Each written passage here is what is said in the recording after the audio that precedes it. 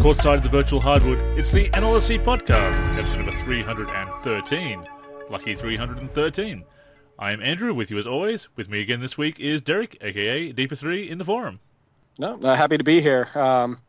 Recently just got off Twitter, fighting with somebody who said that Alonzo Mourning and Larry Johnson wouldn't be able to play in today's NBA, and they would be positionless because they wouldn't have a position to play. So those takes news to me, considering what those gentlemen were capable of. Actually, you remember all those great blocks that Zoe had, where his hand would get crushed against the rim? He was a tough man. Yeah, not only that. If you think about it, Alonzo Mourning would be easily the best shot blocker in the NBA today. Oh, yeah. But not only did they say that Alonzo Mourning wouldn't have a position in today's NBA, even though, Rudy Gobert and Hassan Whiteside and DeAndre Jordan and Clint Capella and all these guys not only have positions, but they start in the NBA, and they're not half the defender. But he also said that Alonzo Mourning would be a non-factor in the NBA today. And that just blows. Pretty good. He was a pretty good player. I ended up getting out of that conversation because I didn't want to spend my entire Saturday night explaining how ridiculous of a take that is. So. It's a good move to sometimes back out of those conversations. But fortunately, we also have a lot of great accounts on Twitter and Instagram that do celebrate the past, and we can check those out. But we're here to talk about. Our main discussion topic this week is NBA 2K20 6 months in. We were meant to get to it last week, Derek, but we kind of got sidetracked by a lot of other interesting things to chat about.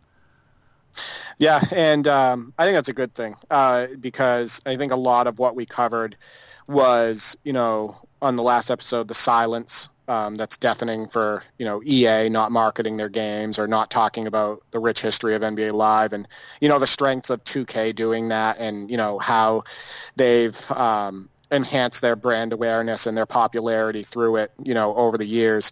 And I think that's really important. So I'm glad that we spent,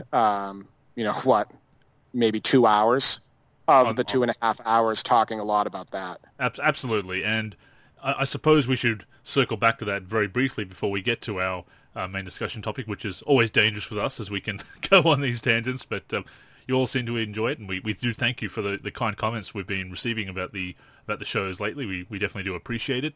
But it has been brought to our attention that there's a small notice on EA's official website that suggests that NBA Live might not return this year, that the console, the HD version that they're calling it, as opposed to the mobile version, interesting terminology, I suppose, might not be back until Live 22 next year. And there's been no official announcement, and that goes back to what we were talking about transparency and communication.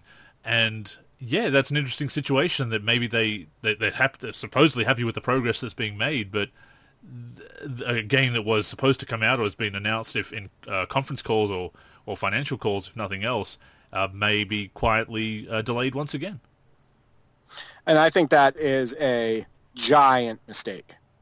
And the biggest reason is the reason it would be a mistake is if 2K releases on the for 2K21, even if it's a late release. Let's say they say, the PlayStation 5 doesn't come out until December. Normally we'll release our 2K21 for the PS4 and Xbox One as normal on schedule. And then later on when those systems are released, we will release, a version of the game on, 2K21 on PlayStation 5 and the new Xbox. But that is where it will be a big mistake is if 2K does that. And the reason is because all eyes are going to be on the new systems. This is it. All eyes are going to be on next gen. This is where they're going to be able to get the most people looking at their game. This is where they're going to get the most reactions. This is where they can make the biggest splash. And if they wait a year at that point, and this is true, the next-gen consoles will almost be old news, right? Yeah. They'll already been in the cycle for a year. they'll already have seen the capabilities of the systems and the graphics and all of that stuff. And not as many eyes are going to be on the NBA Live series when they release it a year after 2K does. And it's the general perception of the series as well, a failure to launch, which has happened more than a couple of times now, is very damaging to the brand. Yeah, and we talked about that. One of 2K's strengths is through all the legacy issues and all the debacles with microtransactions and the bad reception with that. They just continue to release a game every single year. And people are still playing NBA 2K every year, and they're talking about it, and it's in their minds and all of that stuff. Not only does Live cancel, EA Sports cancel the NBA Live game often over the last 10 years, and now they're canceling again. But they also don't market the game. Yeah.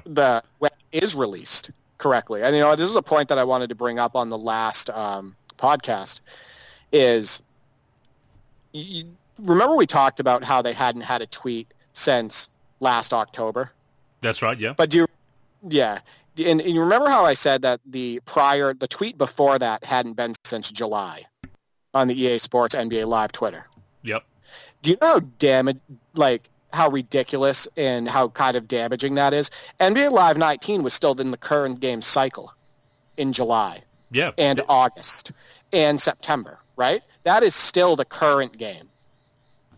And while that game was still current, they still weren't talking about it. And so there is no excuse of saying, well, they have nothing to talk about. They could have been promoting, Ultimate Team. They could have been talking about Live 19. You know what 2K does on on 2K TV and whatnot? They show highlights of other people playing, or highlights of people playing in the park and all of that stuff. And they even show that sometimes on their 2K Sports handle, on their NBA 20 handle. In July, August, and September, while Live 19 was still the current basketball game, why weren't they doing that? Why weren't they showing, stuff from the one? Brand Why awareness. weren't they still advertising the game? Brand awareness. Why weren't they doing that? So I think that, not to get off track, and I wanted to bring that up because Live 19 was still the current game and they were doing nothing as far as marketing it on Twitter or Facebook. But I think it's a huge mistake, like you had said. They've had so many cancellations over the last 10 years. It makes them look weak. And this is their chance to make a splash right away, and they're gonna. And it sounds like they might blow that as well. And it doesn't build confidence because if and I know the game does have a long way to go. We've talked about that at length on many shows, you and I, and with when I've talked about it with Kenny and Ben on previous shows as well. There is obviously a long way to go, and you want to make the biggest impact possible. And another disappointing or underwhelming release is going to disappoint and underwhelm. That's obvious. But if they are having to push it back again, what does that say about being able to make that big impact when the confidence in the product and that they know that they're where they need to be, that they're at where they need to be at, and it doesn't bode well for that. I mean, if they come back next year again, I mean, and again, this is not really well publicized or announced, but it seems to be the case. It's again the lack of communication that's rivaling 2K, and 2K does at least, as we said last week, and as you just recapped there, does at least push their game, does at least make the brand, push the brand out there. Even if they come back next year and it is a fantastic game and it is what it needs to be, you could say, well, the gamble paid off, but it is a big gamble considering how they really need to build that brand awareness and that brand strength and really get people excited about Live and wanting to see it come back and trusting the brand, because people have placed a lot of trust in the brand since over this past generation, over this past decade, and they've had their successes and their good ideas, and you can see where they're coming from and where they've had ideas of merit, but it just hasn't come together. And to believe that it's going to come together now after another cancellation or technical cancellation or whatever semantics you want to use, it's just not a good look. And I guess maybe that's why they're not pushing it very hard. It could be. I mean, the other thing too, and I want to reiterate what I said earlier, is if 2K doesn't release on next gen until 2K22, that changes the ball game a little bit. Yeah, because that can go in at the same time. But I firmly believe that 2K is not going to do that. I firmly believe that 2K22, they're going, whether they release it in December, 2K21, excuse me, whether they release it in December or January or whatnot, they're going to want to make a splash right away. Because that's just the way they are. They're proactive.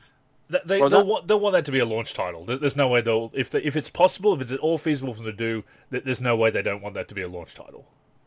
Exactly. And you know as well as I do, a year from that point, people are already going to know all the capabilities and what next gen can do for the most part, and it will not make Live will not even make close to the splash that it could have. And the other thing too is, if you're not going to release for the next gen console, and let's say, the first time around, and let's say 2K doesn't, why not go in with your core for Live 19, which, by the way, the core was reviewed well. And it was pretty solid before patches, the core. Why not go into, Live 21 and make a game for PS4 and Xbox One? And keep, that way you didn't skip another year, you know what I mean? Yeah. But you also already have the infrastructure in place for that title. And you can make some enhancements to the shaders, to the graphics, add size ups, keep some of the gameplay the same, but, make it a little bit better. And then also, maybe add an extra mode or some, more features or something. But are you really going to go also a second year in a row without releasing on PS4 and Xbox One, even though you have the infrastructure in place? So I think there's two different pieces of this that can get pretty frustrating if you, especially knowing the history of NBA Live.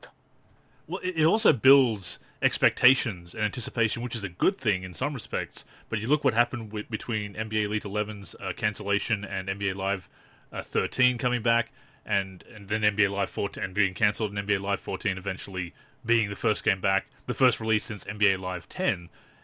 The expectations were building so much, like they've had 4 years to work on this, which wasn't the case because they were restarting and changing directions and putting the team together and researching things. So it wasn't really 4 years of solid work on this game to get it where it is.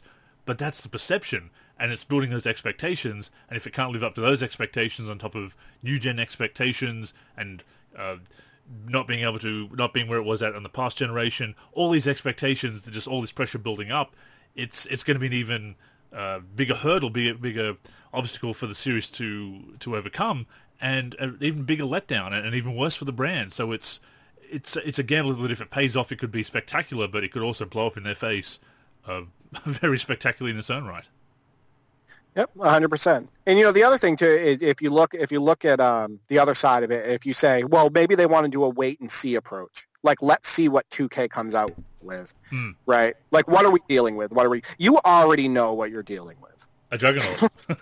Yeah, you know exactly what you're dealing with. You know how 2K is going to come out. You know basically what they're going to have for modes, especially if they mirror what they have already. You already know they're going to have all of this retro content. You already know how their online modes and their core structure is going to be. There is no excuse of a wait and see. If I hear that, I won't accept it. There's that is not a valid excuse. You make the best basketball game that you can. You get the best people in place to help make that basketball game, and you market the shit out of your game. Do you know what I mean?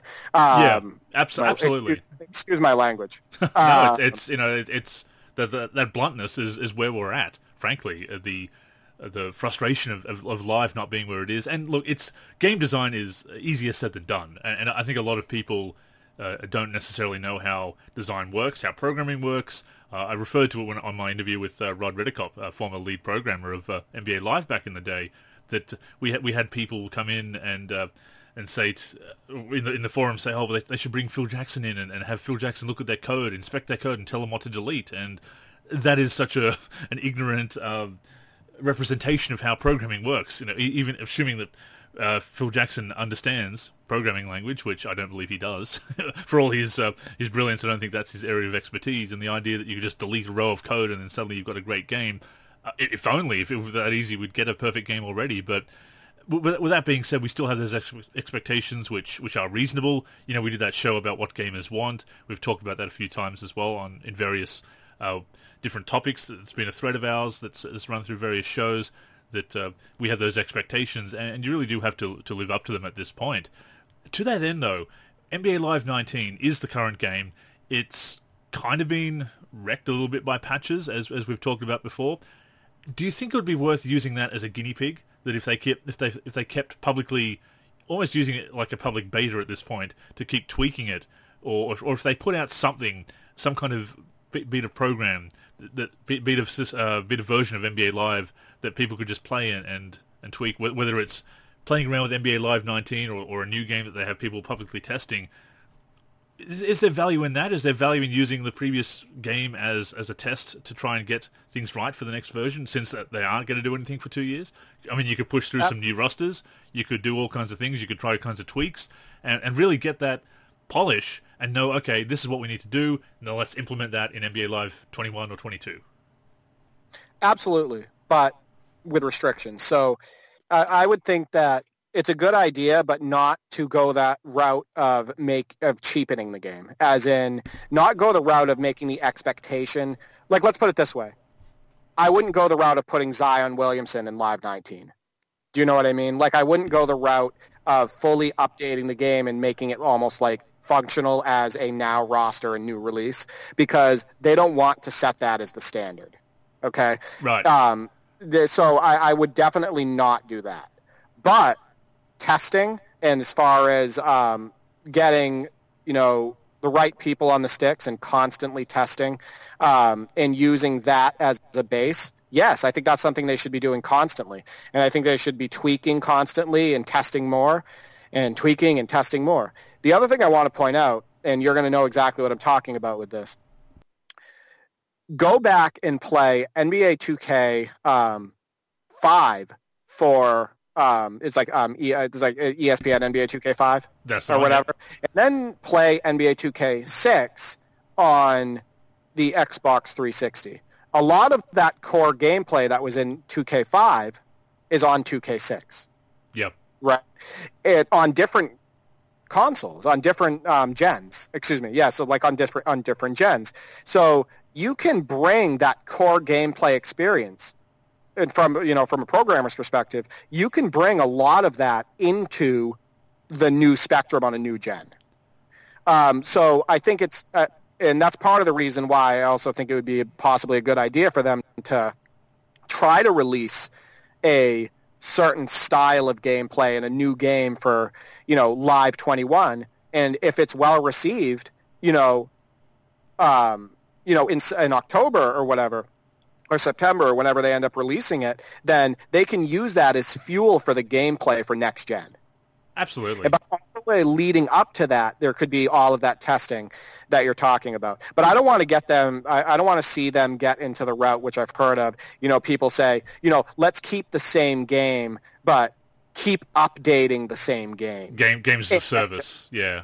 Right. Exactly. Or saying, okay, you want new rosters? Here's $10 DLC charge. Yeah. Or $20. Because I still, and call me old school, call me old head, call me boomer, whatever you want to call me, I still think a yearly release is the way to go. Because it keeps things fresh. It keeps new ideas coming. It keeps, the anticipation for a new title and all the different faces and graphics and all of that stuff. And just, getting that new title in your hands, I don't think that novelty goes away. No.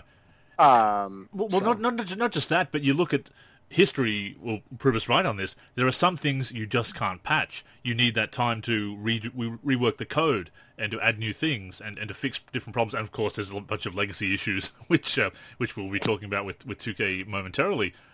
But there are some things that are fixed from year to year that obviously can't be patched. Or you might be cynical and say that they don't want to patch it because then how will they sell the new game if they patch it? But there are things, obviously, that can't be patched or that will be too dangerous to patch on a live game and really mess up the experience, or fix one thing but it ruins the other thing and you need that extra time that a patch just isn't viable. It needs to be a rewrite of the code, which is dangerous to push through with a patch. That yeah, you need that new version to come out and fix things, especially if it's new tech that's actually going to improve the game and that you can't patch through. Right, exactly. And things that just take more time, which can be done in that yearly cycle behind the scenes. Exactly, yeah. And whatnot. The other piece of this is if live came out flat, and I said this, and you kind of alluded to it earlier. If they came out flat, they can't really damage it anymore. I'm sorry, they can't really damage the brand more than they already have, in my opinion. I think that's a fair point, blunt but fair. They with the lack of marketing and the continued cancellations and the Live 14 flop and the underperforming Live 15, Live 16, canceling Live 17 and Live 18 having some gameplay issues and not super well received, etc. They can't do much worse now. I think you have to try to hit a home run with an initial release on this gen. When 2K releases their first next gen game, excuse me. The other piece is if you look back at NBA 2K, and this goes back to the core gameplay, and I hope I'm not going off on a tangent here, but NBA 2K13 and NBA 2K14 next gen have a lot of the same gameplay mechanics. Oh yeah, a lot of the same feeling, a lot of the same feeling for the shooting, a lot of the same for the dribbling, a lot of the same defensive awareness and issues. It, like they go back and forth in that way, like good stuff and the bad stuff. But I want to go back to what you said as far as do they work and test with the current build of Live 19 or with that, with the current gen PS4, those systems and stuff like that. Absolutely, because it's been proven time and time again that core gameplay can still be brought over to a new generation of consoles. And now the fact that the architecture is the same year to year, they're making more powerful systems, but they're not changing the architecture. I should say. Excuse me. It should be easier theoretically to bring that stuff over. There's less, I guess, to rewrite, to recode. Exactly. And I think that a lot of it has to do, and you know this as well as I do, it has to do with time, resources, and priority and making it a priority. And getting enough people and the right people, making the game and making the decisions for the game. That's another big one, just the people making the decisions of what goes into it. Modes, features, authenticity-wise and whatnot. But they just have to make it a priority, and we've talked about it before. I just feel like the NBA Live series has not been a priority for like a decade, at least. So. No, it hasn't been. It's not their biggest seller. It's a damaged brand, as much as it pains me to say it, and it is obviously not getting the love that other series are, and it doesn't have, I guess, the budget or the team that others do either. Maybe that will change now that they've got the Madrid studio as well, which I believe is also working on NBA Live. These days, helping out with all kinds of tech and modes. That's the big thing as well, having those depth modes, those deep modes, I should say, that they call them depth modes, actually, game modes, depth modes, whatever. But whatever you call them, they definitely need to be deep to draw people in. Gameplay is paramount, obviously, but there's a lot of people that do, or at least adjust to the gameplay of NBA Live in recent years, but then they've got nothing to play because Ultimate Team is shallow, they don't like the one, or the streets or whatever, and the franchise isn't where it needs to be. So you need to have that full package. We've said that so many times, that well-rounded package. And as far as using the last game as a test, as a guinea pig, if you will, there are people who still play the old games. That's something to tap into. I mean, we're going to talk about it in a moment with NBA 2K19 leading into NBA 2K20. But there are people who, for one reason or another, will stick with the game for a couple of years and not upgrade. And we've seen that with 2K trying to get as many people into 2K20 as possible. But the point is, there are people who are playing those old games, so that is there is value in reaching out to those people. I mean, 2K is currently trying to do it to get people to upgrade. EA could be doing it to get people's feedback and to really shape that game for the future. Yeah, 100%. And I'm that type that goes back and plays the old games. Like, I spend a lot of time throwing on some of the older titles, even some of the recent older titles. As much as I wasn't a fan of 2K18 at all and 2K19, I will routinely just throw them on Steam and put them on the court for a minute. You know what I mean? Definitely. So I think there are a lot of those people, and one good thing that Live did was keep up the servers longer for those old games. Yes. So they did get goodwill in that regard. From a lot of people, no, not really. You know, in the big scheme of things, not a lot of people, but with a few. And I think that as far as getting testers and people that they want on the sticks, during a testing period, I think it has to be those people who, one, not only they have to genuinely care about the series. Two, they have to, as far as they want it to succeed. They're not all negative all the time. They want the series to succeed. Two, they need to have, in my opinion, kind of a history with the gameplay, like knowing the game's past and how they played and all of that stuff. But three, they're active with the games. They're playing them constantly. Like you said, maybe they're still playing Live 19. It's that core group of gamers that, as you say, are passionate about the game. They do care about the brand to some extent. That they want Live to succeed. They like some of the things that Live is bringing to the table. They're willing to stick with that game despite not having a new Live and despite having a new 2K. As you say, yeah, that is the group you want to tap into, because that is the dedicated core gamers that. Okay, maybe they're not influencers. Maybe they don't have thousands of YouTube subscribers that they can promote the game, but they can give you some good feedback, some great feedback indeed, and that's what you need to tap into more than people who are going to promote the game and then just throw it aside, or they'll get the freebie and they'll say, "Ha, the game is trash. Play 2K, everybody." That doesn't help the game at all. But that core group of gamers that will be loyal to the brand or have that interest in the brand and will give you that great feedback and that honest feedback and that feedback that you can take and make that great game with, that is who you listen to. That is who you tap into.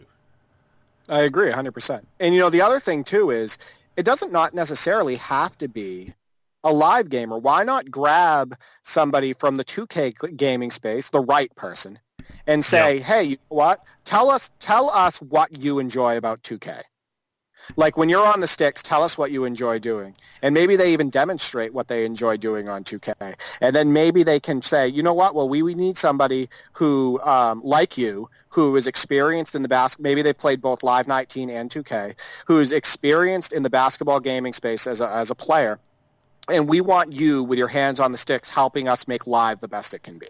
It's interesting you bring that up about, what do you like about 2K as well as what do you like and dislike about Live? Because I remember people, developers at community events that I've attended in the past, asking us things like that. But now with this new direction and the new younger demographic that they're going after, they don't seem to be asking those questions, which is funny because that younger demographic is playing 2K. So I don't want Live to be a carbon copy of 2K, and people say that and say, no, that's not the point. But to have some of those staples that they absolutely need to be doing, because that's what you need to do in a sim basketball game, then, and if 2K is continuing to be popular, then you have to ask what is making it popular and how can we do that maybe in our way, but what do we do that's like them, and what do we do that's kind of like them but in our own way?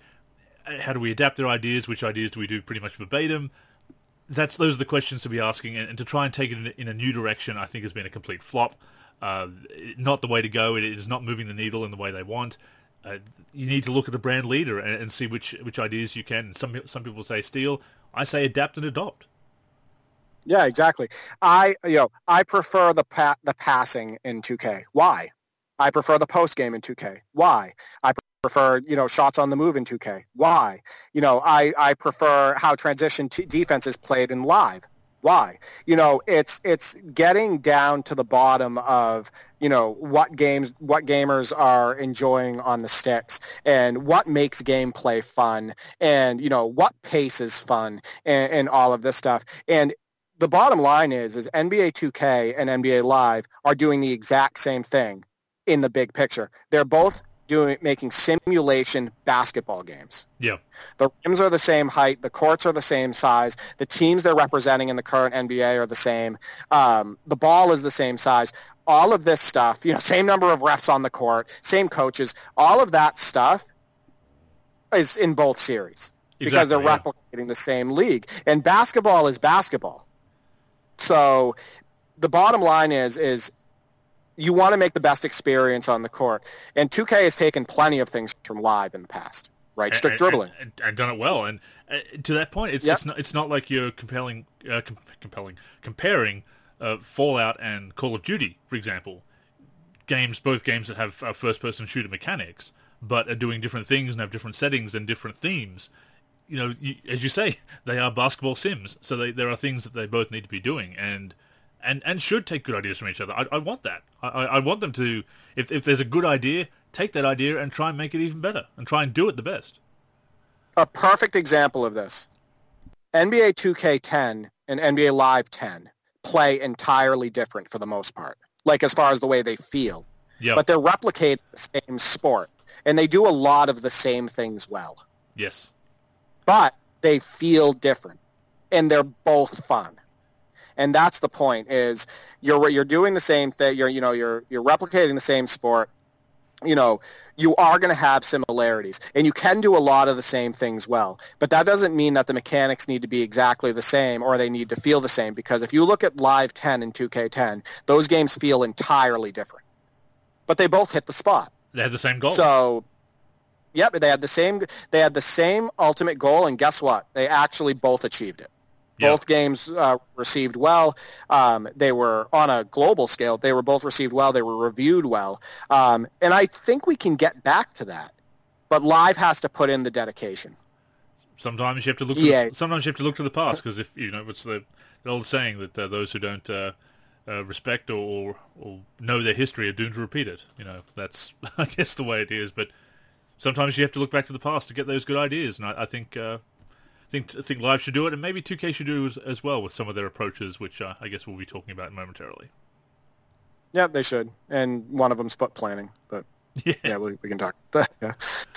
So NBA 2K20 has been out, on that note, NBA 2K20 has been out for about 6 months now.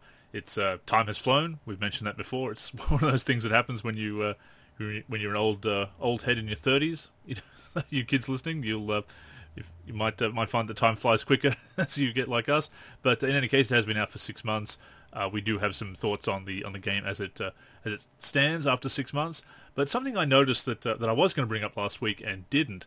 I fired up NBA 2K19 basically to get some screenshots and to compare the daily bonuses in my career, because I could swear they've been nerfed from last year, and in fact they have, so I can confirm that. But something that interested me was a splash screen when I booted up the game, NBA 2K19, on the PS4 version. I'm not sure if it comes up on PC as well. I haven't checked yet. But it's a splash screen that says, ball with the best in NBA 2K20. It's a special offer on NBA 2K20, advertising when you fire up last year's game. And for the cost is, in Australian dollars, it's $30 Australian, $29.95. They're calling it the NBA 2K20 Legacy Loyalty Bundle. And it's you get a standard edition of NBA 2K20, and you get a few bonuses as well. You get the Diamond Supply Co. apparel set for your My Player, Fear of God shoe, 35,000 VC, six different skill boosts, 10 of them in 6 different categories, that is, 20,000 My Team points, 2 Prime My Team packs, 2 Spotlight My Team packs, and 2 My Team free agent cards, including a 93 overall veteran Michael Jordan there. And yeah, so you can redeem that, obviously, for the lower price. Clearly, they're trying to get as many people playing NBA 2K20 as possible. They're already doing record numbers. We talked about those record numbers, I believe, last week.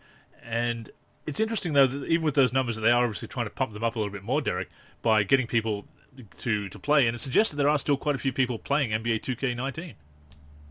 No, absolutely. 2 things. First off, as far as time going by faster, because we're old heads and we're old in general, I feel like we just talked and did our last show like yesterday. Yes, I know. Yeah, it does. Yeah, and now we're already doing the next one. But 2, there's an obvious attempt to move, and because like you would say, there's still a player base for 2K19. Really, yeah. We see the modding section. You can see it online and whatnot. There's still people modding and playing that game. They want to get as many people on 2K20 as possible, and it's the same, and that's like incentive for them to do it. It's trying to entice them to say, hey, you know what, let's get the new game. But at the same time, it's funny to see this, because it's the same reason why they have like NBA 2K17 is still $60. And 2K16 is still $60, and 2K18 is still $60. And you'll see 2K20 on sale for $20 or like $25, and it's the new title. But that's because they don't want people. Right, exactly. Which one are you going to get? They want you on the current game. They want all of the current advertising. They want them to see all the the new stuff that's in the new game, and get used to that experience, because that's that experience with 2K20. I doubt they're going to change the motion system or anything else again. It's probably going to be heavily linked to their next game. So I think it's important for them to, like you had said, get them on the new game. And it's not surprising to me that they did that, because as we stated, 2K19 was pretty well received, I would say, as far as from a gameplay standpoint. After 18, better than 2K18, yeah. Yeah. And looking at that deal, it's funny that they call it the legacy loyalty bonus, because the idea that, yes, you played 2K19, so yes, you're a loyal customer. Here's the deal for 2K20. It's funny because they could be doing so much more with loyalty bonuses, like an immediate boost to the people who pre-order. They don't get a legacy loyalty bonus, so and that comes back to the lack of goodwill that we've talked about before. And you look at some of those things. I wouldn't mind doing. I wouldn't mind having some of those things and that Jordan card and whatnot. Why not? But I'm not going to buy the game again for it. I'm not going to buy the digital version of the game after I bought the disc version this year, just to get that kind of stuff. Not for $30 Australian. You could probably get about that much VC for spending less than $30 anyway. Maybe not some of those other stuff, but whatever.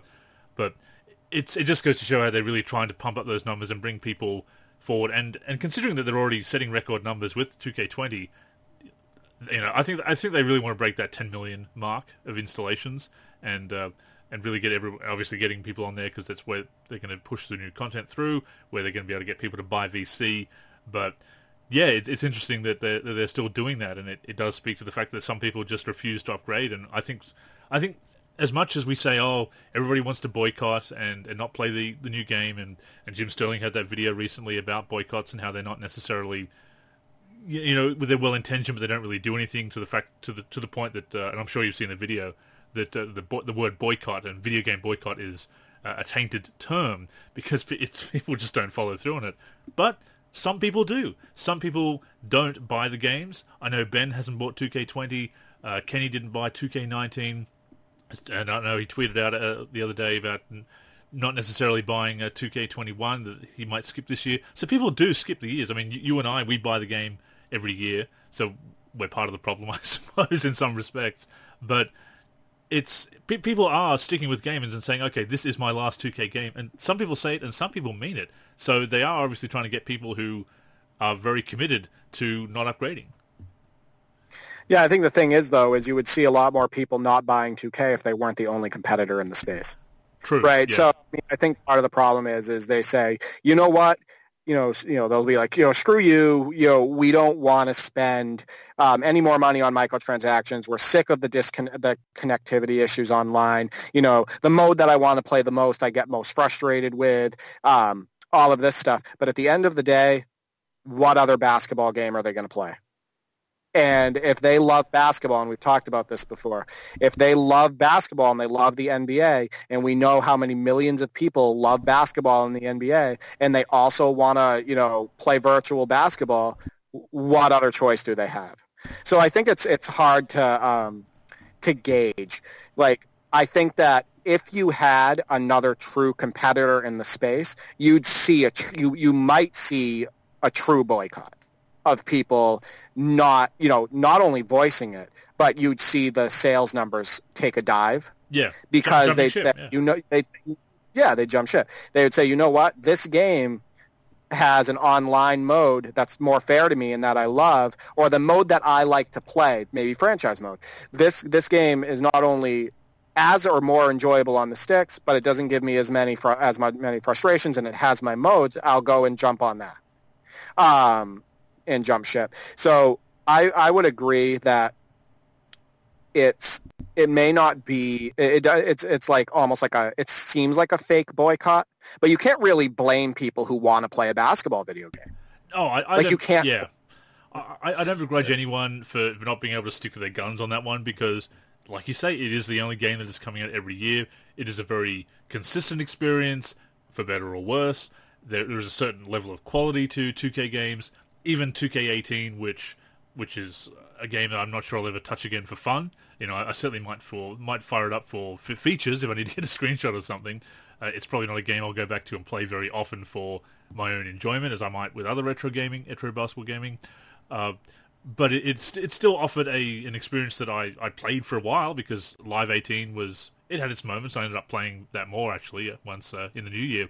But that's just me. A lot of people who can't get into Live at all, understandably so, will stick with 2K because it does have at least that consistency, a certain level of quality that is satisfactory to a certain point. And that is what 2K has been able to ride high on. Not to say they haven't been doing great things and haven't been putting in the work. I don't want to disparage the developers here, but certainly as far as the legacy issues and things like lack of goodwill, they've avoided losing. And this is stating the obvious here, but they've avoided losing the audience with that kind of stuff because Live, even though it has been doing things like avoiding the pay to win and outside of Ultimate Team, I suppose, but certainly with the career mode, even though they've been avoiding those things that are lacking in goodwill, that 2K has put their foot in their mouth and kind of rubbed people the wrong way. It's definitely rubbed people the wrong way with how they've handled it. Without a viable competitor, without a strong competitor, they haven't slammed the door on Live like they could have, but at the same time they haven't lost they haven't lost sales. They haven't certainly doing a significant amount of, or new people have stepped up and bought the game. Others may have boycotted, but other people are stepping in and buying up the game anyway. So it hasn't really hurt the product or the brand as much as you might expect if they had that viable competitor, as you say. Well, the other thing is it's pop culture. It's popular. Yeah. That's the other big piece of this. It's not just, like you said, it is a consistent experience for the most part, and people, and it is the only game in the space. But at the same time, you have Andre Drummond saying my rating is too low. You have guys in the NBA talking about their 2K rating. Yeah. You have Kevin Durant, even though it was a negative, going on Twitter saying, "Man, the transition defense in 2K20 is killing me right now." But they're still talking about it, right? And I think that says a lot because when NBA players are talking about it, Christ, it's an NBA video game. Yeah. When NBA players are talking about it, and it's being brought up on TV outside of the NBA, and you have other athletes who play it, and they're promoting it on Twitter and Facebook and all of that stuff, and then you have your friends talking about it and saying, "Hey, did you pick up the new 2K?" and "Oh, this is the build I'm going to make," and all of this stuff, and they have outstanding marketing. Pop culture and it being super popular in that way plays a major factor in how many sales they make. Absolutely, yeah. So another company has to come in and, basically become cool. They got to become the cool thing that kids want to play. And I think it's funny because I think Live is trying to do that with that new younger demographic that Sean Grady has referred to before in previous interviews, and certainly with the live events and the clothing brands. But I don't think that's the way because ultimately it needs to be about basketball. Well, cool doesn't have an age on it. Yeah. I'm 35, and I still think a whole lot of stuff is cool. Yeah. Maybe we don't speak the exact same language as teenagers and, late teens and early 20s and whatnot, but, we still enjoy things in life. And if you're still playing games, we're not dead. If you're still playing games, video games, and I think you and I will be for years to come. Yeah, because it's a hobby and we enjoy it and we love basketball. Then you can think something is cool on the basketball court the same as an 18-year-old would. But I agree. As far as modes go, I think that they do need to bring back some of that retro content and make their modes more well-rounded and reach more demographics, which we've talked about so many different times before. Because 2K found a way with all of their content to appeal to all demographics. And it's because they have those retro teams and the all-time teams, and they have, whether they're done well or not, they're in the game. They're there. They have like all of the retro uniforms, and they have all the different modes. And they worked really hard on My League for those guys the older crowd that's like, you know what? I don't want to deal with these guys online, and I just want to jump into a My League. And I want to play against the computer or against somebody locally. They put like a really nice, well-rounded franchise experience, which Live doesn't have. So I do think that you're right. I think that going after the teen demographic like they did, and solely, basing your marketing and the way your modes are set up and your gameplay is based on that was a big mistake. And again, the teens, the younger people are playing 2K because that's what's cool. So if you are not doing the same thing, then as we talked about before, it's kind of the kiss of death in that respect. But do you play Live like that? Like that's basically, oh, you mean you play Live? Oh my God, get out of here! Like how can you play it live? Like LOL, old head. But yeah. Oh, okay, boomer. Why don't you go play EA Sports NBA Live? Because that's the boomers really loved NBA Live back in the day. That wasn't Gen X and Gen Y, but anyway, it's silliness. But yes, so 2K20 has been out for 6 months. A lot of people are playing it. 2K obviously trying to get more people to play it to really pump up those numbers, as we said. Keep saying that. I'm going to put that. I'm just going to put that saying to bed right now. But 2K20, how do we feel about it 6 months in? And the podcast I did with Kenny after 2K20 came out, we were trying to put it in perspective, and it was very new at the time, obviously, just come out.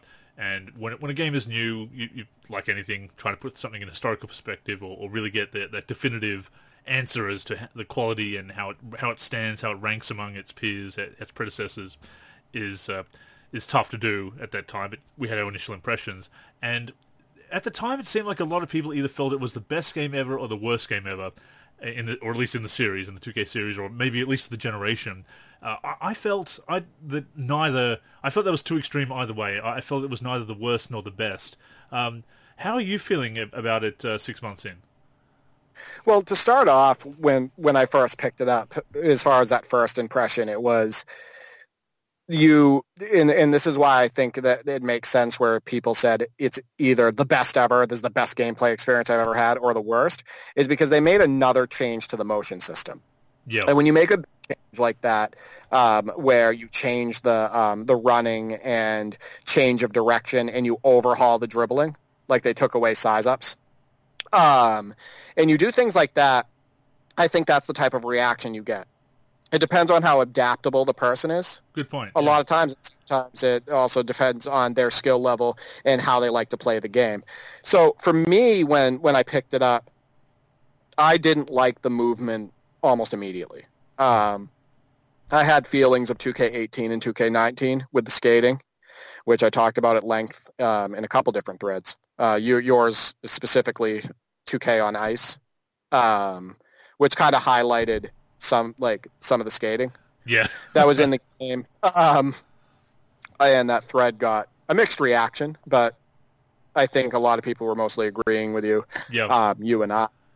But I was able to adapt to it, and 6 months in, the only thing that's changed for me, really from a gameplay perspective, is my own slider tweaks. I made a lot of different slider tweaks that help the movement, and now my brother and I are 16 games into a My League with 2 different teams, and we've played 30 plus games over the last few weeks. So I, by default, with the movement and whatnot in the game, and we talked about this before the call, I don't really notice a difference from when I first booted up 2K20. No. I think that this year, we've had the multiple patches that went through that said many more fixes. Yeah. Allegedly. Many different ways to enhance your game, like stuff like that, or many other ways to enhance your game. And then most of the patch notes have been related more to like enhancing online connectivity, or adding things to my park, or tweaking my career, or stuff like that. So there hasn't been a lot. Yes, yeah, basically bug fixes. So I think that mostly they've kept the gameplay intact, and I have to be honest with you, that's refreshing. Yeah, it's it's one of those things. It's a double-edged sword where if they don't change it, then you're stuck with those issues. But if they change too much, then you lose that consistency, and what felt really good then suddenly feels bad. And then there is that seesaw effect between the good and the bad, and things that you like and dislike. And listening to different parts of the community and changing it from patch to patch is not good either. So consistency for its problems as far as not fixing issues is probably the way to go. It's what they'd prefer. They've mentioned wanting to do that with their patches. I think after 2K17, which I really enjoyed 2K17, but it did a lot of those patches, as you know, did change things in the game that and for in some respects basically possibly ruin parts of the game. Right, and look at Live 19. Yeah, absolutely. Live 19 demo gameplay in the first couple weeks were, I mean, like I said before, I uploaded a video. I made a gameplay video, and I said, NBA Live 19, this game is so fun, with exclamation points. Like, I was like, wow, I'm really enjoying the game here. It was a new experience for me, and I thought it was solid. And then they ruined the shooting, the passing, the movement. They made it sluggish. They did all of these things that hurt the gameplay through patches. And for me, the last time my brother and I played this, we had probably zero enjoyment in our experience. And that's really disappointing because I still have those videos up on YouTube, and I go back and I watch, and I'm like, man, we were having a good time. Like, you can see it, by the way we're playing. So, no, I think it's a good thing that 2K20 hasn't had a lot of gameplay fixes. And that kind of goes back to you and I kind of being old school and back to the days where you basically had the game you bought. Yeah. Like, you Live 2... You adjusted, right. You had Live 2000. There were no patches for gameplay for Live 2000. You basically... The game that you turned on is the same game that you would have when the new game comes out. And I think that if you got a patch, and I miss that. Back in the day, if you got a patch, and usually for the PC version, because it was really pretty much the only version you could patch, you could do a second run of discs or cartridges back in the day, which would happen sometimes, obviously. Different revisions and arcade revisions, the arcade cabinets, the ROM, but mostly it was PC version getting patches. Sometimes there'd be some gameplay fixes. Maybe a new option was added for fatigue or something like that with the NBA Live 07 PC. I think they made a couple of adjustments to a couple of things, or tweaking some tendencies in NBA Live 99's patches. And of course, they had to push through the new rosters because they couldn't launch with it because of the lockout that year. So there were some, but you look at the laundry list of gameplay fixes and changes and tuning enhancements, things like that in recent years. They're just so much longer than they used to be. If you get one patch or one or two patches a year, maybe they'd touch some gameplay issues, but it was usually technical fixes. So they've kind of gone back to that, which is refreshing, as you said, that they're looking for that consistency. As far as the feel of the game, I would definitely agree as far as feeling it was more like 2K18 with the movement. It felt like it was going back towards that a little bit. But at the same time, I didn't dislike it as much as 2K18. It felt more like 2K18 than 19, but still felt better, which I enjoyed. And my enjoyment of 2K20 has been kind of on par with 2K19, which is a game I quite liked and spent a lot of time with, and I have spent time with 2K20 as well, that I am still playing it, whereas 2K18, by this point in 2018, I'd given up on 2K18. The fact that I'm still playing 2K20, and that I played 2K19 pretty much up to the launch of 2K20 last year, I think speaks volumes as far as my personal feelings towards it. It's one of the games that I've certainly enjoyed the most of this generation. Objectively, the best. I don't know. I'd probably say 19 or 17 for me would probably rank above it in some respects. Although I am really enjoying my team this year in 2K20. I would rank it towards the top of this generation, at least as far as my enjoyment is concerned. The problem for me, and you may agree with this, is that by this point there's a lot of legacy issues in the game, and for all the good things that 2K20 does, those legacy issues, the frustration with them is compounded by this point, and I think that's maybe my biggest problem with the game, apart from issues with online, which I'll get to momentarily. Yeah, and we talked about that. There's entire threads on Operation Sports saying, after 20 years, legacy issues have killed me, basically. Yeah.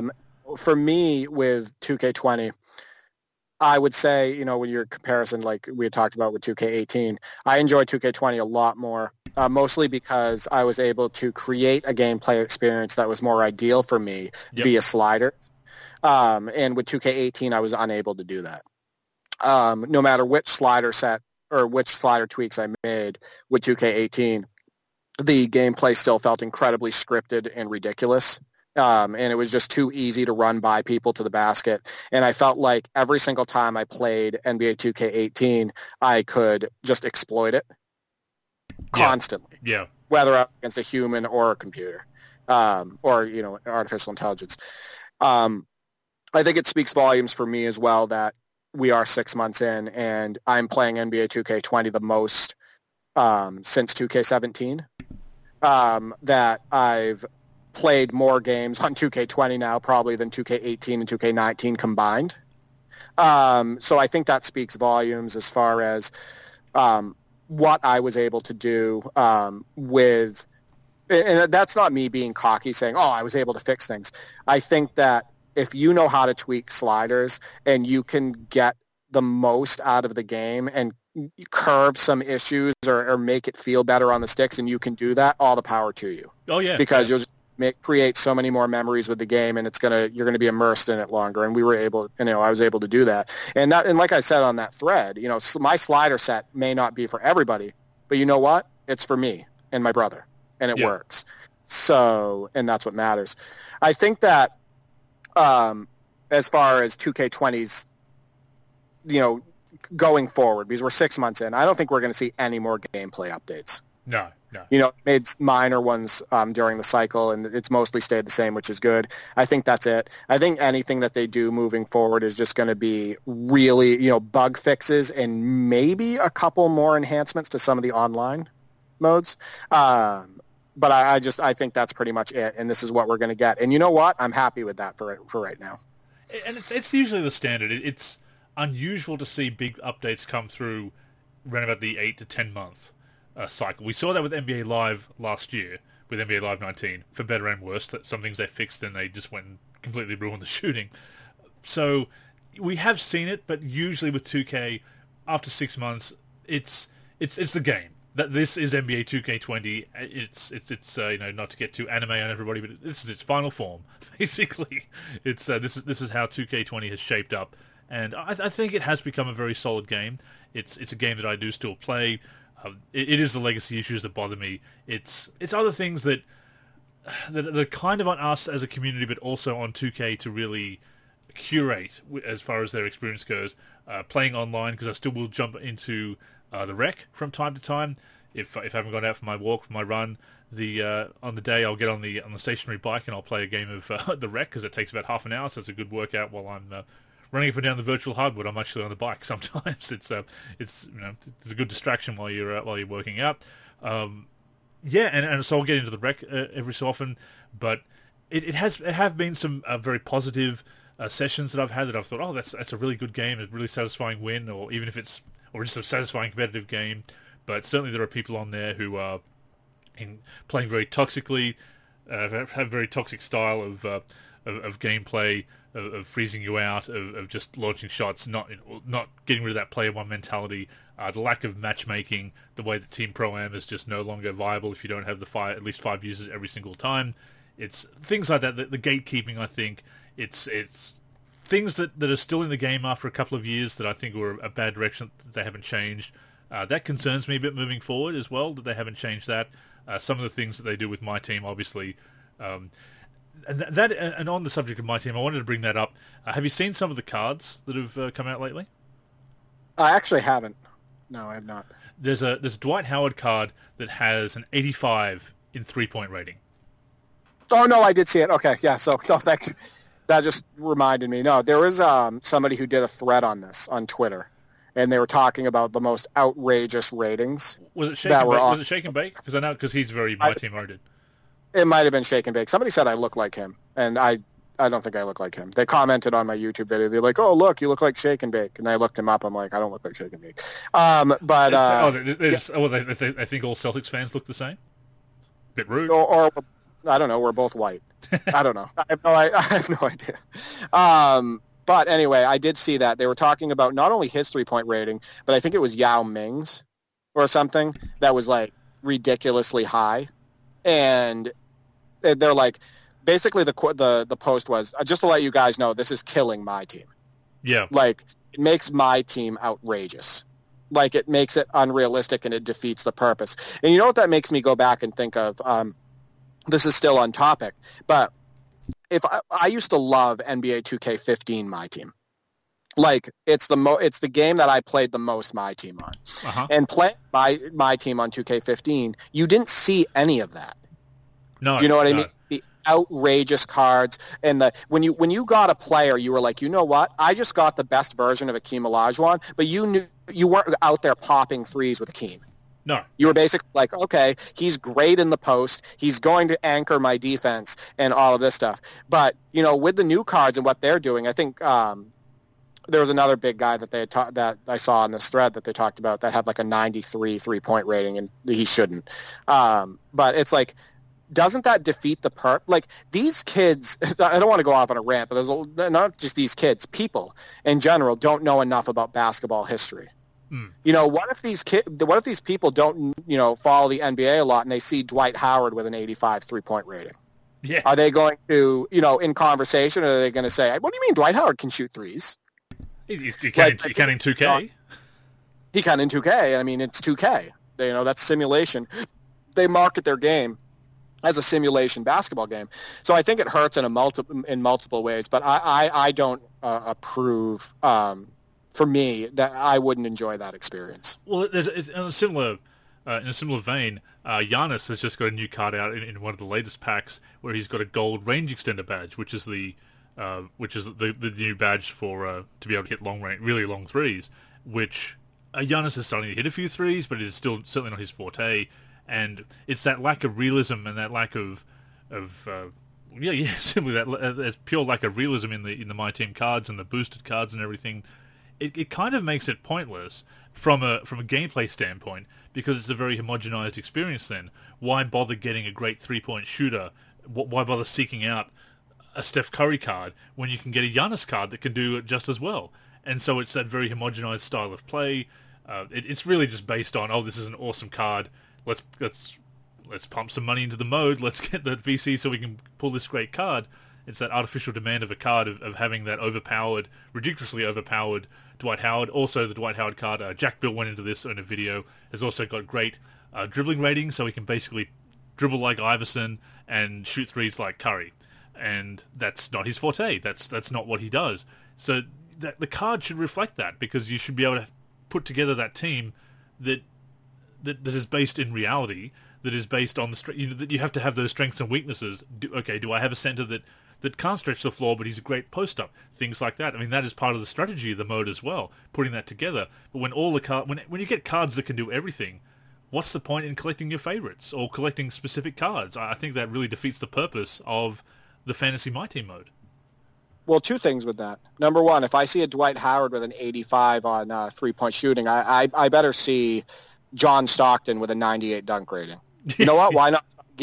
Give me that full arcade. Let's go back. Let's make this NBA Jam and NBA Street. How about that?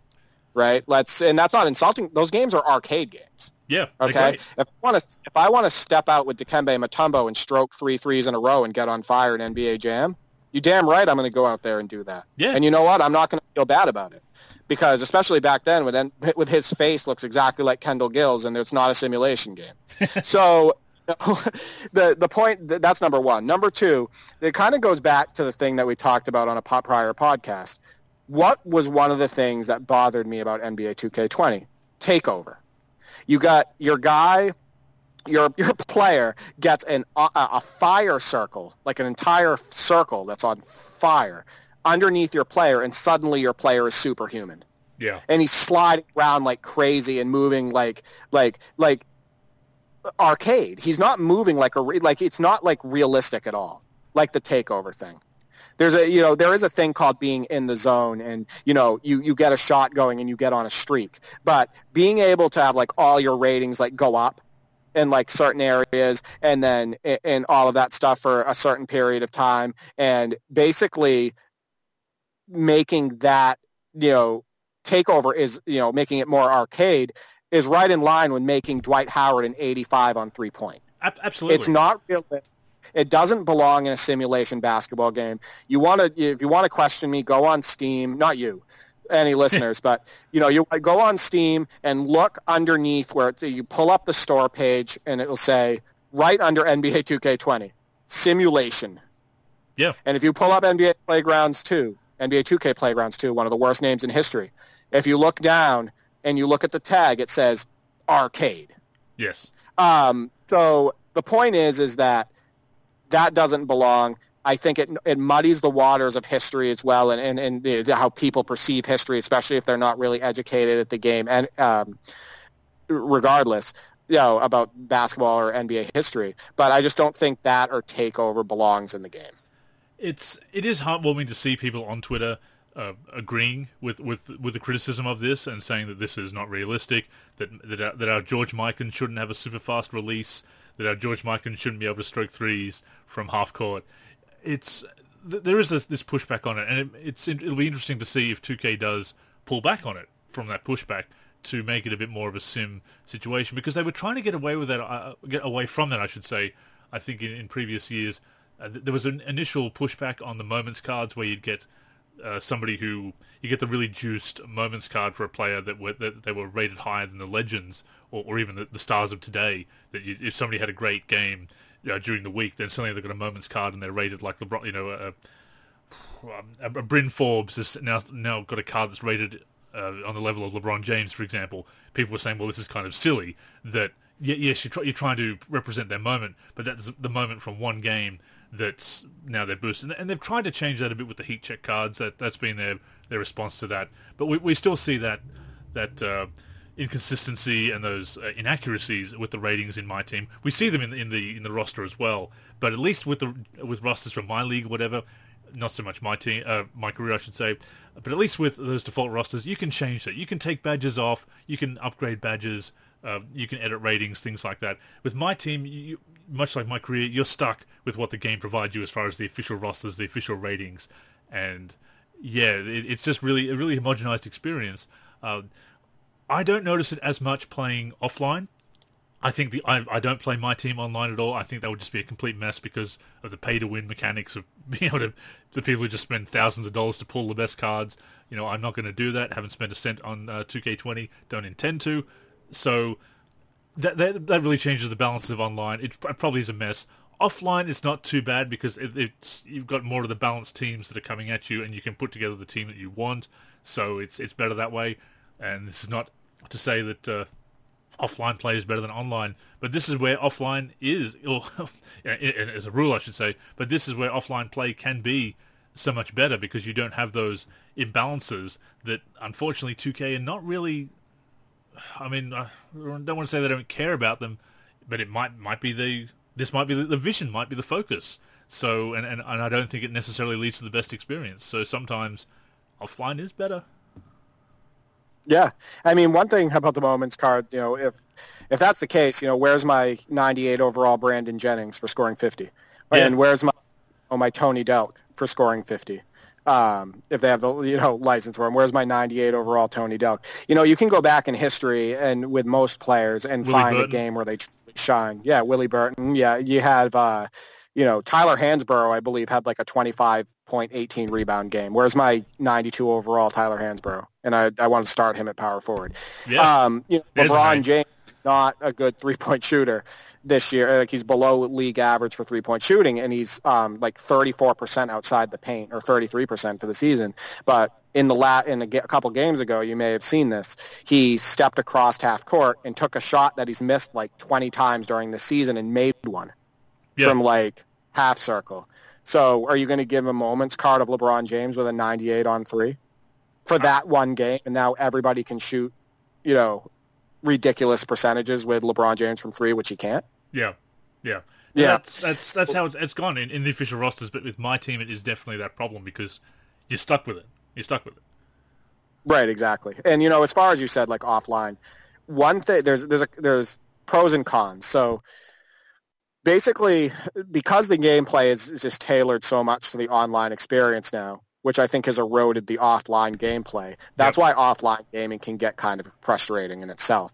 So while you can say, you know what, I'm going to escape that online toxic experience, a lot of the things that are frustrating in an online game, you're experiencing in an offline game.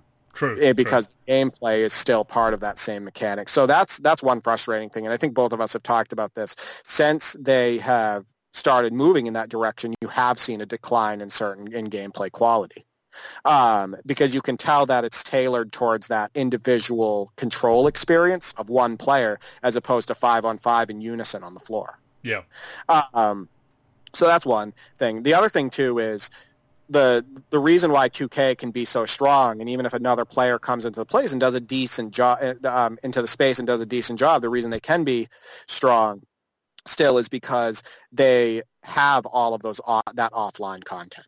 And it's because they didn't forget about the offline gamer as far as content goes and as far as customization goes. And if you think about it, just recently they revamped the Create a Player feature, which directly caters to that offline gamer.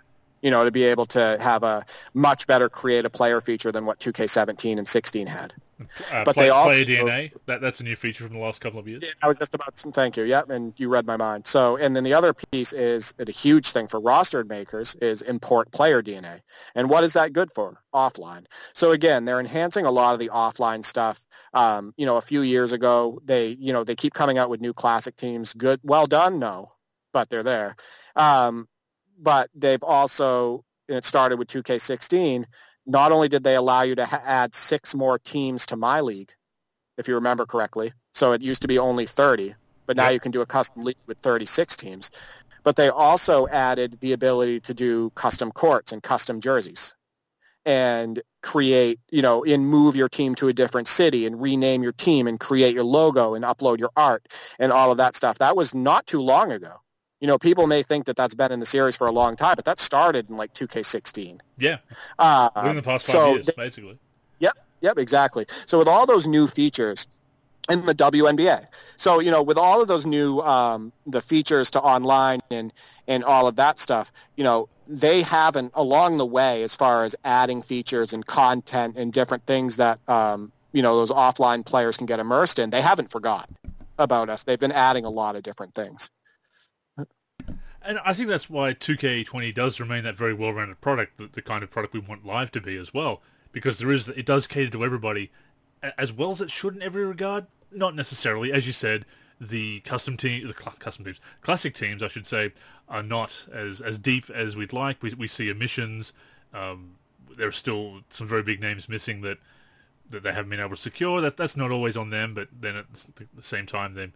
Charles Barkley has said that he'll be in the game if they make that donation to the Retired Players Association, and for all the recurrent revenue, they could probably do it and get him in the game. I think that would probably even sell more copies and more VC if he's there in my team and everything. So I think it would pay dividends, that investment for them to do, and it would also be nice for them to do to give back because the historical content has been such a draw for them. But as you say, the point is that it is there. There is something that caters for everybody, and that's why 2K does remain very, very solid all around, despite the legacy issues that... it's one of those funny things when I'm playing 2K20 that I'll have that moment of frustration, and sometimes I'll tweet out about it, and sometimes I'll delete those tweets because I think they're a bit snarky. I mentioned that last week, that it was... no, I don't want to put that out there. That's... not that I'm afraid to express my opinion in that regard, but it was just like, this is a bit childish of me to do. I'll just scrub that one. But... I have those moments. I absolutely have those moments where I'm frustrated with the game, and I think, why is this not being fixed? Why is this still a thing? Why are they still doing it this way? But then I'll have another session that's really fun, and that I'm enjoying it, and say, well, this is why I'm still playing the game 6 months in. Yeah, and we talked about this. The main thing is are you creating memories with the game, and are you creating more memories than you are with getting frustration? And that's where my brother and I are at, is we have more with 2K20, and that's why I've been uploading a plethora of videos, gameplay videos, and we've been playing a lot of games, is we're getting more enjoyment out of it than frustration. Because we're enjoying some of the breathtaking drive animations and some of the posterizing dunks, and we're enjoying some of the new dribbling as far as pushing back on the joystick and executing step backs, and some of the quick joystick to the side, dribble animations that create separation, and we're enjoying shot blocking at the rim.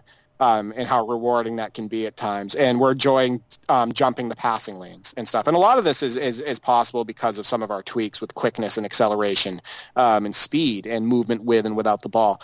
But at the same time, we're getting more enjoyment than frustration and that's out what of the game. Is what it comes down to, is that seesaw of feeling frustrated and feeling really entertained by the game. Are the positives outweighing the negatives? I mean, it's a very straightforward thing to say, very obvious, stating the obvious here. But you compare that to 2K18, where there were some positive aspects to that game. I did have some fun memories with it, but it got to the point where I simply wasn't having fun with the game, so I stopped playing it. And I think I even wrote an article about it, knowing when to quit, knowing when to say, okay, this game is just not fun, I'm not going to play it anymore, which is, again, sounds like it's a very obvious thing to understand. But there is that... especially if you've put some money into the game, if you've bought some VC to upgrade a player or to get some My Team packs, there is that investment, which is what they're banking on, obviously, literally and figuratively, what they're banking on, to get you hooked on the game. And with 2K20, I do feel reasonably hooked, that I will have a frustrating session and I might say, okay, well, I'm not going to play that online anymore, I'm not going to go to the rec for a couple of days, I'll just stick with some My Career or My Team, a bit of My League, or just, a play now or whatever. And of course, having those options, once again, is great, that you can switch between them when the frustration builds. That is something that NBA Live, once again, hasn't done as well, that when you're frustrated with one mode, the major mode they've been focusing on, or if you're not feeling it, too bad, because there's nothing else to really hook you in. But compared to a 2K18, even though I had those same observations about the movement, and there were some things that took a bit of adjustment as far as going from 2K19 to 2K20, still felt that investment, still felt hooked on the game. I'm still interested in playing it, and that there's more, even with the rec sometimes, that when you have that good game and you think, well, that's good. This makes me feel like jumping in and trying it again some other time as well, and that I can jump in every now and again and enjoy that game and enjoy that mode. And when I don't, there's something else to play. And even when I have a frustrating session, I might say, okay, that's it. I'm not playing any more games tonight. I may not play that mode for a couple of days, but I'll play something else. So 2K20 has succeeded in that respect as far as being enjoyable 6 months in. And that's, again, by this time in the 2K18 cycle, I'd already given up on the game. And that's probably January, actually, for 2K18, which is only after, 3 or 4 months. So that speaks volumes. If you are still playing that game 6 months in, because I don't know how many people actually finish seasons and such in basketball games, because it is a long grind, especially if you are playing 12-minute quarters and playing the full season, not simulating. It's because a new game comes out every year, there's always going to be some level of unfinished business, is there not, in basketball games? So if you are still playing it 6 months in and really getting stuck into it, I think that's a game, not a perfect game, but definitely a very good one, and one that is succeeding in what it's set out to do, which is to, as you say, create memories on the virtual hardwood to keep you hooked and enjoying it one way or the other. Well, you say hooked. Sometimes getting hooked is just buying the base game and feeling like the gameplay is good. Sometimes that's enough. Yeah. Sometimes that's enough. It doesn't need to be a special mode or anything like that. And that's why I talk about live in EA Sports needing to have like a great first impression. Yeah. And have that experience that people like, because there's still a lot of people that just go in and play exhibition and put two teams on the floor. People do that with Madden. They have buddies over, or they're playing online, and yes, it's online, but it's still like the core gameplay. Like they're just picking two teams and going at it. You know what I mean? And if the gameplay is strong at its core and it has, maybe they never even go online, like me. I can buy the game for $60. And if the game is solid, I'm going to put hundreds of hours into that game. I can get hooked. And I don't even have to touch my team. And I don't even have to go online. If I only operate off of exhibition, a.k.a. Play Now, and my league, that's it. And you know why? Because the gameplay is good overall. If the gameplay is poor, like say Live 14, do you think I'm going to, let's say it had all the modes in the world. Let's say that Live 14 had all the content that 2K20 had.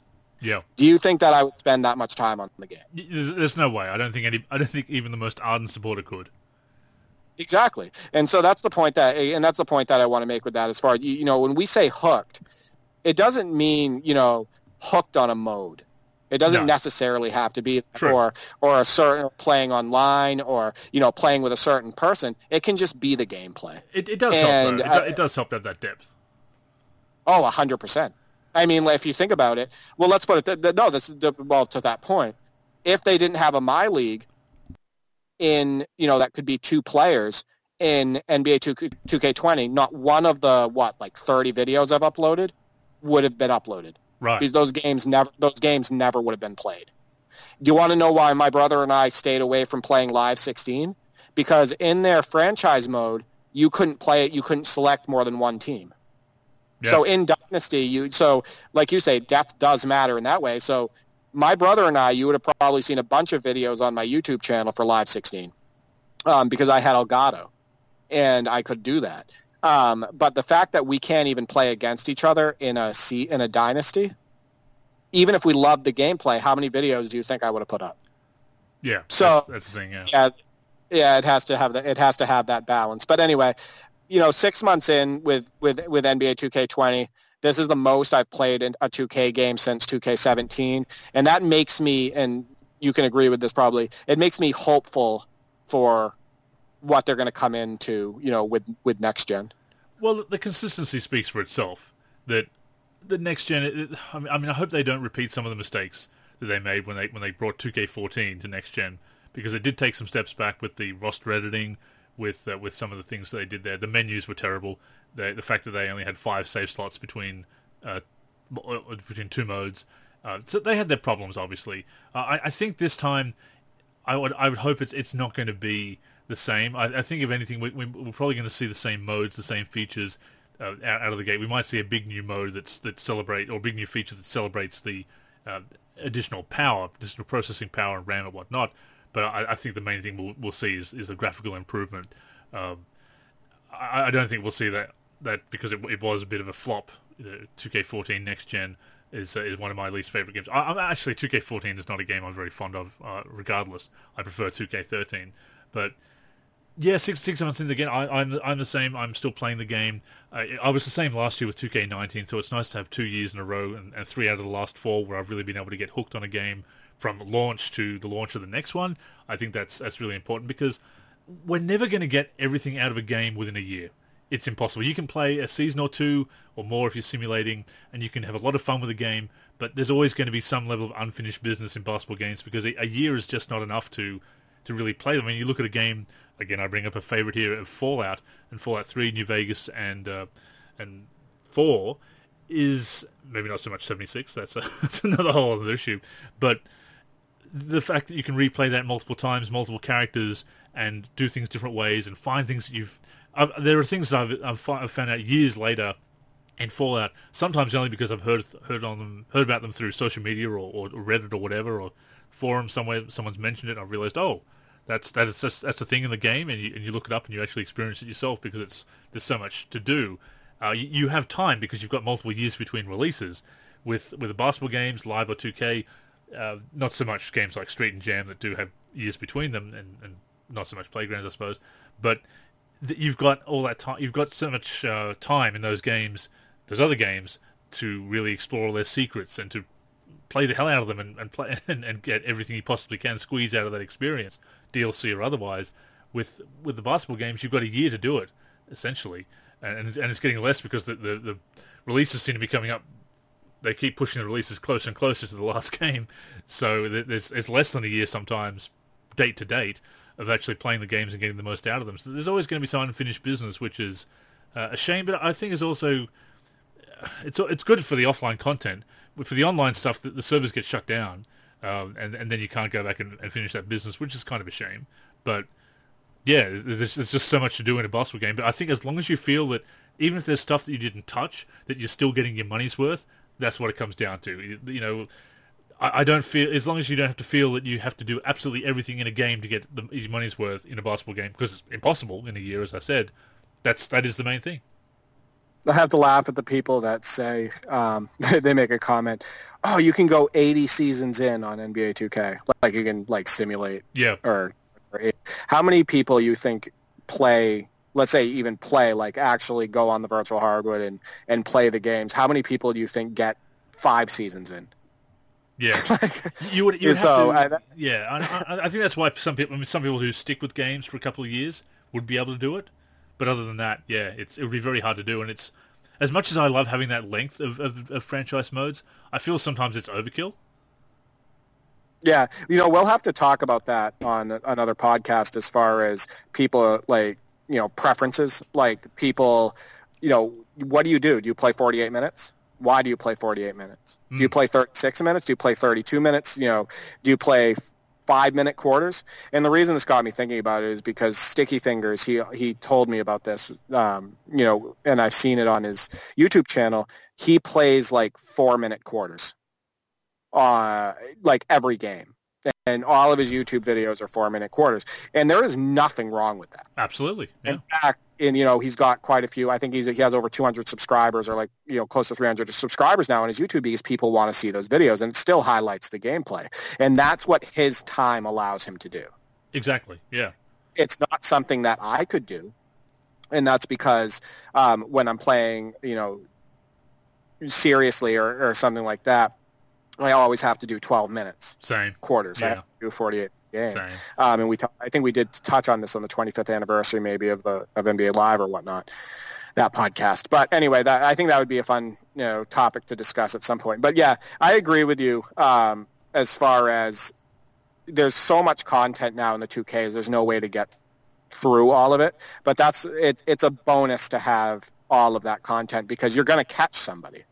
Like, you're gonna catch somebody's interest, especially if your game is solid, like your gameplay.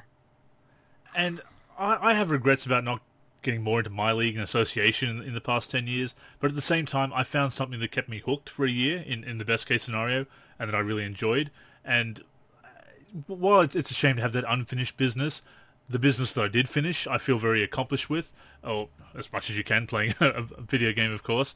But last year, for example, finally being able to get to the Hall of Fame in my career and trigger that cutscene and see that, that felt like an accomplishment. And yes, I did want to get more into My League last year and ended up drifting back to my career and on the online situation. But at the same time, I really enjoyed what I played. And if you really enjoy what you play, yes, you can have some regrets, but you don't regret it too much. You know what I mean? No, absolutely. And there is something to be said about completing anything in life. Because I'm notorious for not finishing as far as like on video games. My brother and I finished 2 seasons on NBA 2K14, but we didn't play the playoffs. Like, we finished the season and didn't play the playoffs, so we still didn't finish the whole thing. I played my team for 2K15 a ton, but I never got all the cards I wanted. Do you know what I mean? Yeah. And then, for 2K17, you saw the rosters we created, and I put thousands of hours in playing and modding. But my brother and I have never gotten through a season because we keep starting over and over again, or we'll make updates to the roster and we'll start over again. So I guess I feel pretty accomplished for completing the rosters that I released. But as far as like game content, there is something to be said about actually completing a mode or a season or something like that, because if you think about it, it's a lot of dedication. I think this can serve as a teaser to a future podcast as well, because I think this is something we'll definitely talk about in greater length in a future show, the idea of being a completionist and being able to finish it, because basketball games don't always have that definitive end like a Fallout, like a GTA, like a Call of Duty or whatever.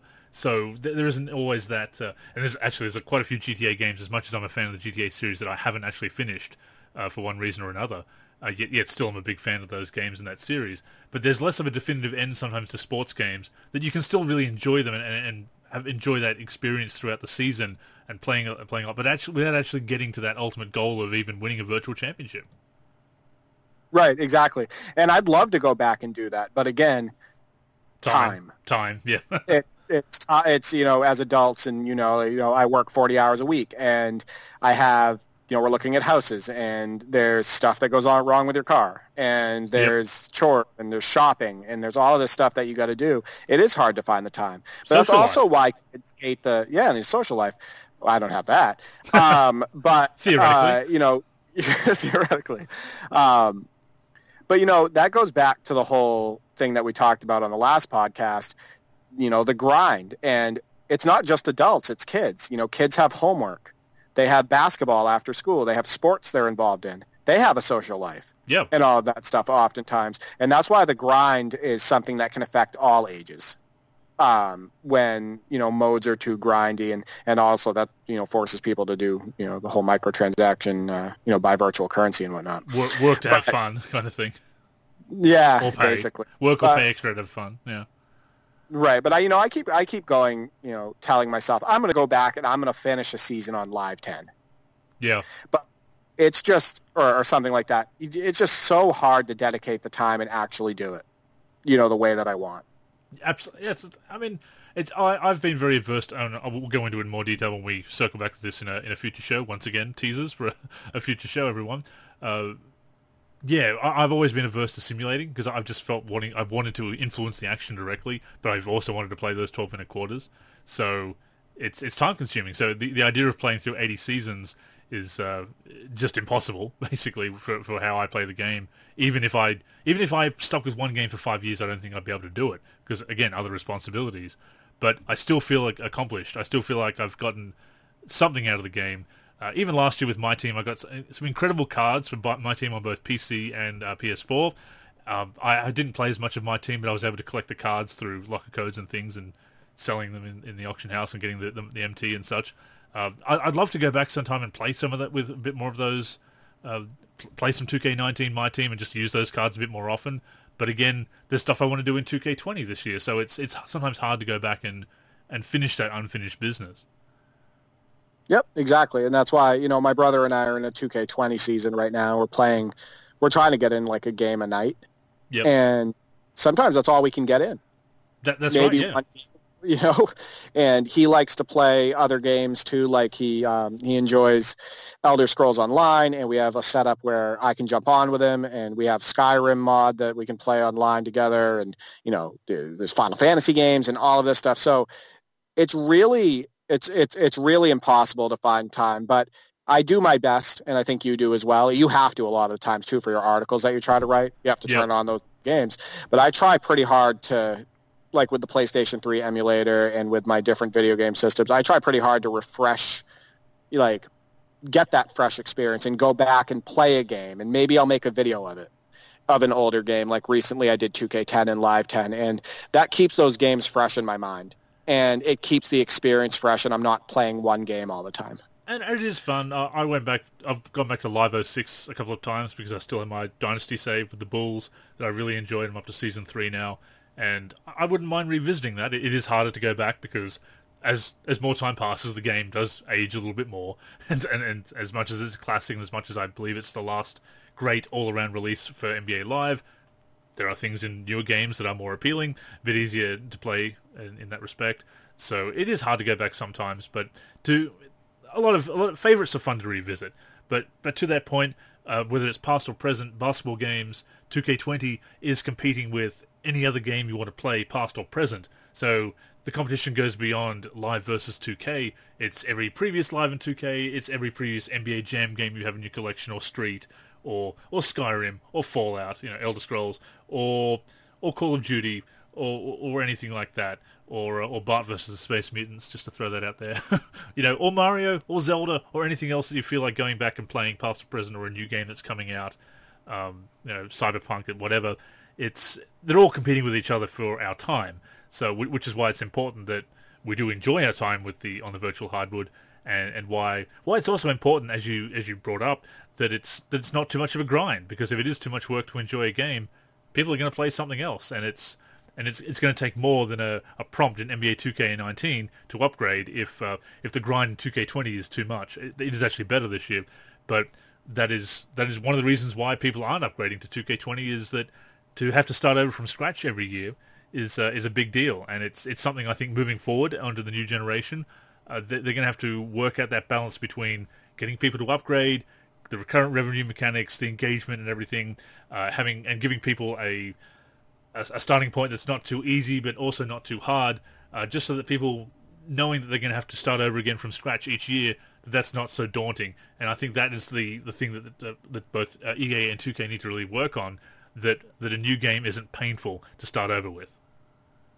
I agree. And although and I think you can agree with this, the bottom line is that this move to next gen, whenever a new system comes out, it's a huge deal. I mean, everybody's talking about it. Of course, and always.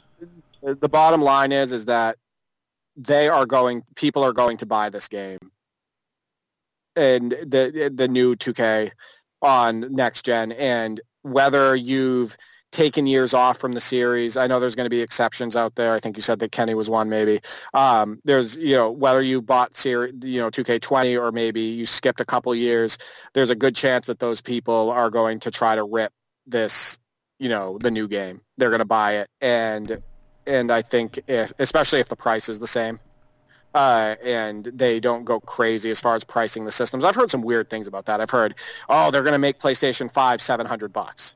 And then I've heard other people that say they're going to price it around $400 or $500. So that just hasn't been, finalized yet. But I think that you're right. They need to fix those issues and find the right balance. But for this first game, I think they're just gonna sell it like crazy. Absolutely. So, we'll probably circle back to a lot of these topics actually in the coming weeks, because I think we've touched on a few things that we'll definitely want to revisit and talk about in more depth. As far as 2K20 goes, do you see yourself playing it for the next 6 months? I have to be honest with you. I might.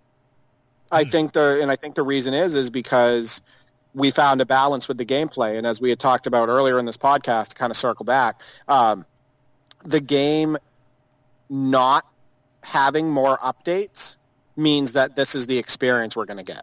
Yeah. For the rest of the cycle. So we already know what we're going to get. When I go in tonight, we're going to probably play the next game on our season.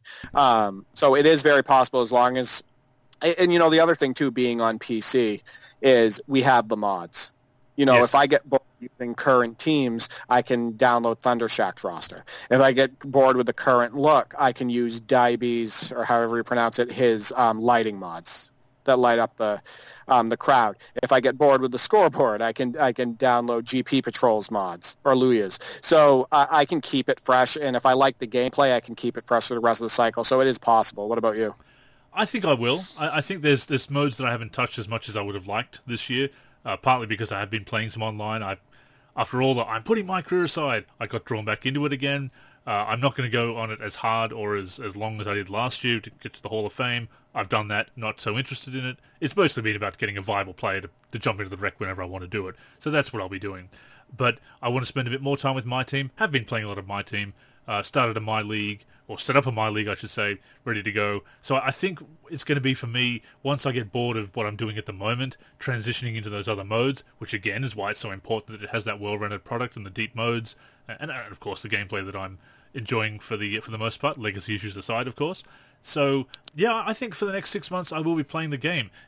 I will be mixing it up with some retro gaming, of course, and other things that I do for features, if nothing else, and other games that I play.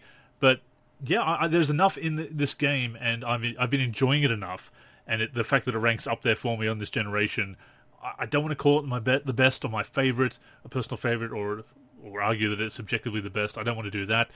It ranks up there for me, so I think for the next 6 months, I will be playing it, transitioning between different modes as the mood strikes. Yeah, and that's perfect. Yeah, it's not my number one game on this gen. I still prefer the games with the old motion system. 17, that 16. They had, 16, 15, 14. But at the same time, it's better than the last, than 2K19 and 2K18 for me. And the fact that we're doing a current season, it helps to have the game's, updated faces and roster. So yeah, I think, let's put it this way. 2K18 had me worried for the future. Yeah. 2K20 has me more hopeful. for the future. And I think that speaks volumes for me, that and for my brother. The fact that he's been getting enjoyment out of it is important to me as well. That is obviously a positive. As far as it relates to the real NBA, does it change your feeling or your interest at all in the modern game and how things are going? I mean, for me, we've talked about things, and not to go on old man rants, obviously, especially as we're trying to wrap up this week, but because we could go on for hours on that regard. Grumpy old men that we are, boomers, millennial boomers that we are, apparently. I found that working on the roster for 2K11, and that there will be an update on that status report on that very soon, so stay tuned. I know I've been saying that for a while, but some good progress is being made there. Working on those rosters, playing the modern game and playing different modes like my team and getting into my league, I think has kind of helped my interest in the current NBA a little bit. I mean, it doesn't help. It doesn't help that the Bulls are doing so badly and they've been so disappointing. That's hurting my interest in the league, obviously, with all my frustrations with Garpax and hashtag fire Garpax. Just throw that out there. But sometimes really enjoying the video game, I feel can enhance your enjoyment of the real NBA to some extent, or the interest bounces off each other in a weird way. For me, it doesn't really help as far as like enjoying the now NBA, as far as watching it. What it does for me and my brother is, and I think people who watch our gameplay videos can see this, what we do is we use the teams like they play in real life. Like we use the players like they play in real life and try to use the teams to their strengths while trying to win. So there's no faking sim. We're literally playing, like they do in real life within the context of the video game. So my brother's attempting like 53s a game with the Rockets.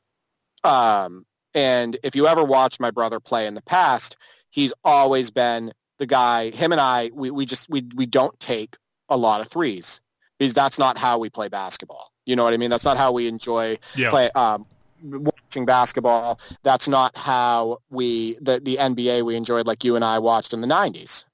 And my brother and I watched in the 90s and early 2000s. But when you're playing a now season and you're using these teams and you're trying to use the players to their strengths, what's the strengths of the players today? Yeah. Threes.